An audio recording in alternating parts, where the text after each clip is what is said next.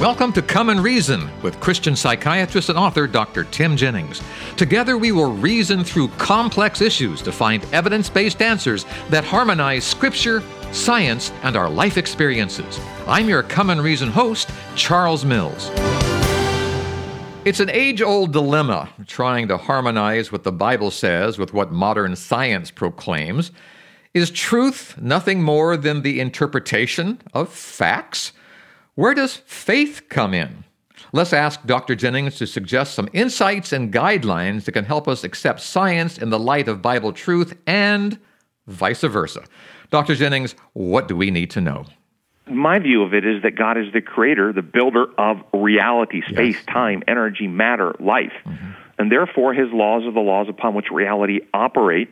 And understanding those principles, then, we can find a perfect integration between the teachings of Scripture and the scientific and real world around us. There really is never a disagreement between the two when we rightly understand them. Now, when you say the teachings of Scripture, are you talking about how we are interpreting the teachings of Scripture? Is there an absolute truth we need to know here? Everything's interpreted. Whether you go out into nature and you look at any natural observation you find in nature, people will then interpret that and draw meaning from it. Or if we read Scripture and interpret, so everything is going to be interpreted through a certain lens. The goal here for me is to find those testable, reproducible parameters and or laws, again, laws of health, laws of physics, law of gravity, the design parameters upon which reality operate that bring a cohesive structure and harmony to both.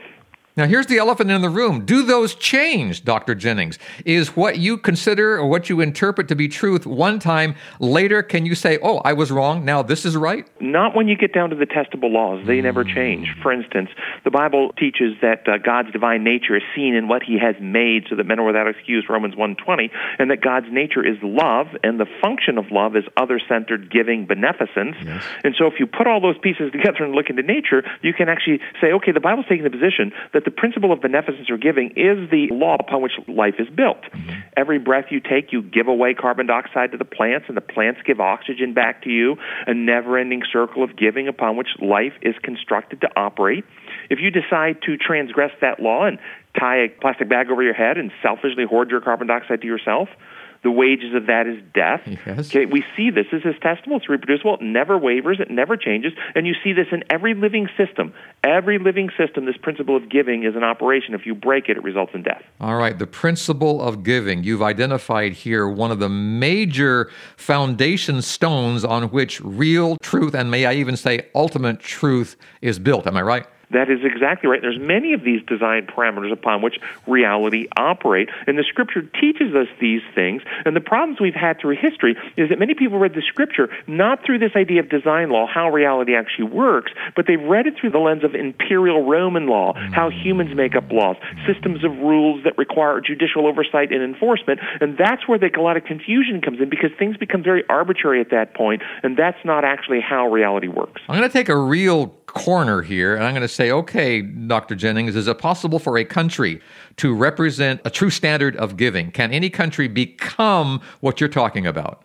In a world in which we live today, no. The Bible describes that all human governments are beastly. They all work on coercion. They all work by threat. They all work by enforcement of an external power to punish people who don't obey their systems of laws or rules. And that is completely contrary to the way God's government works. And the reason that it works this way is because all human beings are infected with fear and selfishness and are not actually operating on the principles of love. They're operating on the principles of what can I get for myself. And so there has to be these systems of restraint put in place, which is what human governments do. So no human government, because it's run by people who are infected with self-centeredness, actually represents the government of God. So we have human laws because we are incapable or unwilling, I should say. We are unwilling to keep that universal foundational truth of giving in our societies. Am I right? You're right in both points. Not only unwilling, but we are incapable in our own strength, in our own ability without the presence of the Holy Spirit to bring us new motives. We are incapable of genuinely loving others. We can appear to love as long as it's somehow rewarding to us, but in the end, we really are not self-sacrificial without divine intervention to bring us that love into our hearts. When we look at nature, Dr. Jennings, we're looking at a defiled version of it. but can we see in nature indications of what God had in mind when he put us in this world and when he put this world together?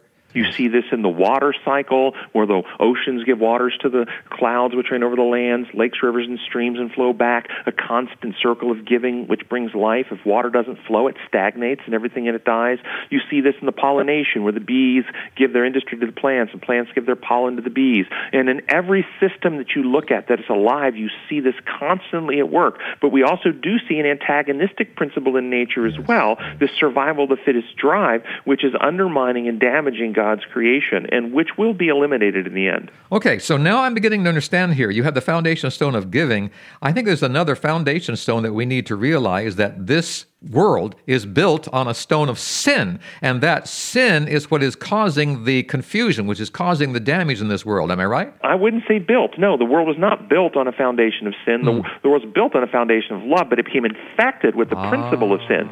So we should see this more as an infection rather than a building or design. It's contrary to the design, and so there's two antagonistic principles actually at war on the planet, and we see that, the principle of love and beneficence versus the principle of fear and selfishness. So when we look at an animal attacking and killing another animal, or a human being attacking and killing another human being, or being unkind to it in any way, we're looking at an infection. That's exactly right. That is not God's design. And the Bible talks about in the hereafter, the lion will lay down with the lamb and so forth. That predatory type aspect that we see in the world today is an infection. It was not how God designed things to be, and it will be eliminated. Okay, so now you say that interpretation is everything. All we can do, basically, is interpret here. So when we look at the Bible, and when we look at science, or when science reports to us, or Bible says something to us, we have to see that foundation of giving, that undiluted, uninfected foundation of giving and love, before we can say, oh, that's the truth. You are on the right track, and one of the the big philosophical landscapes in which the world lives under, there's two. Godless origins of reality versus a intelligent designer origins of reality. Right. Those are the two big landscapes of reality. And under those landscapes, there are different methods and ideas about how that came to be. But if you look at the scientific evidence, if you look at the premises upon which those two origins sit, all the evidence that we can test supports the creation worldview. For instance, life coming from non-living material versus life coming from another living organism. True. We can't go back and see the moment of the Big Bang or creation, but we can test, do we ever see life coming from non-living material, or do we see life coming from another living organism? Do we see order coming out of chaos on its own, or do we see order only coming out of chaos with intelligent design and intelligent input? Yeah. And finally, if you think about what drives physical life, what's required, you need energy, you need physical matter, and you need usable, actionable data or information. And that's true for all living systems. The godless origin tries to account for the energy and the matter, but they have no explanation at all for all the coded information, the DNA of living beings. And therefore, there is no scientific foundation for the godless origins. It requires a designer to code all the information that's required in our DNA in order for us to actually have living organisms. This is actually very good news for us, because that means that there is something for us to strive for. There is a goal for us to reach for, and that goal is much better than we could do in our natural infected state, and that is a state of pure love as God intended. Why is that so hard for us to do? You've mentioned that we are infected, we are altered in our way.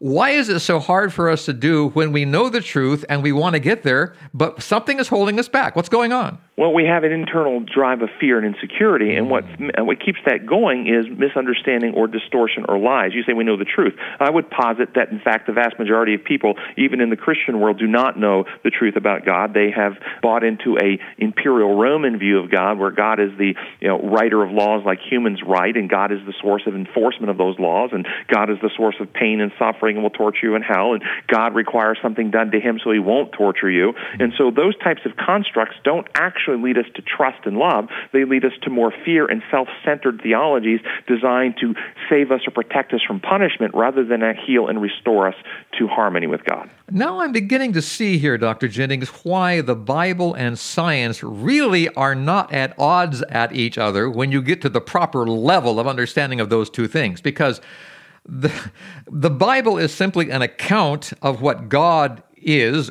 and the science is simply an account of what God did. Am I on the right track saying that? You're exactly right. God's character is love, and it's manifested both in how he's treated beings through history recorded in Scripture and also revealed in nature. Okay, so when we look at the Bible, when we look at science, we need to make sure that we are standing on a foundation of love, and that love is a giving entity, and that love is a pure entity. And if we look at the Bible and we see anything else, and if we look at science and we see anything else, we're looking at a distortion. And we cannot call the distortion truth because it's a distortion. Am I right in saying that? Yes, when you say distortion, you can also say infection. We're looking at the enemy. We're looking at the law of sin and death that the Bible talks about. So we're not making it up. It's actually there, but we shouldn't conclude that that's godly or God's design or God's ways. It's not. It's part of the problem that he's trying to cure or heal the world from. Well, you know, I have in my hand here a copy of your paraphrase of the New Testament. It's called The Remedy, and it's just an amazing, amazing work of art as far as I'm concerned.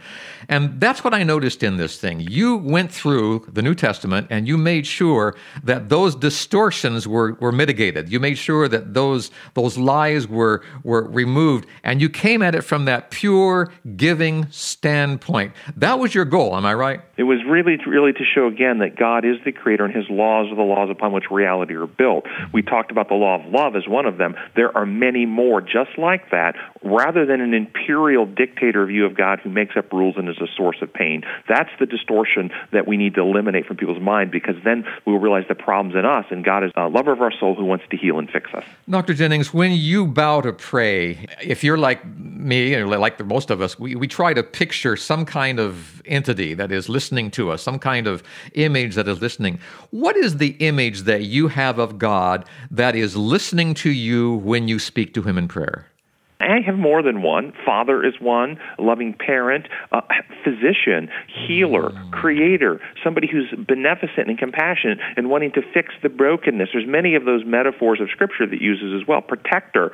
So all of those, depending on where I'm at in my journey and what I'm struggling with at that time, but he's always a helper, always there to fix, heal, and restore, never the one I need to be protected from. Oh my, and how we have distorted that, how the infection of sin has changed our view of God over the millennia. And a lot of people, when they bow to pray, they think of a judge. They think of someone full of revenge, someone full of anger. But you're saying that's not the image. There is a Father there. There's a friend there. There's someone who loves us there. What happens to us, Dr. Jennings, when we change from that vindictive view of God to that loving, caring view of God? What changes in our bodies, in our minds? That's another one of the design laws called the law of worship. By beholding, we become changed. We neurobiologically, physiologically, characterologically become like the God we love, admire, and worship. So when we move toward a loving God that we truly trust and love, we become more compassionate, we become more loving, we become less fearful, our fear circuits calm down, we actually get better physical health. Everything improves when we move towards the truth of who God is as revealed in Christ. Science is an illustration of God's love and care if we perceive it correctly. We just have 30 seconds left here. Any last words for us today, Dr. Jennings? Only that God wants us to use our reasoning powers to integrate and understand these truths and not take this idea that, well, when it comes to God, we just have to accept things that make no sense at all. God is a reasonable, sensible, rational being who created all reality, and he wants us to grow in our understanding of him and his design. Amen. Dr. Timothy Jennings. Until next time, this is Charles Mills, along with Dr. Tim Jennings, wishing you God's presence in your life. Goodbye, everyone.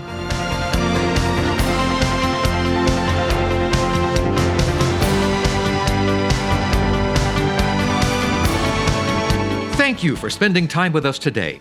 To continue the journey, I urge you to visit comeandreason.com. Here you'll find many excellent resources to help you gain a deeper understanding of the God we all love and serve. That's at comeandreason.com. This is Charles Mills, along with Dr. Tim Jennings, inviting you to join us the next time we come and reason together.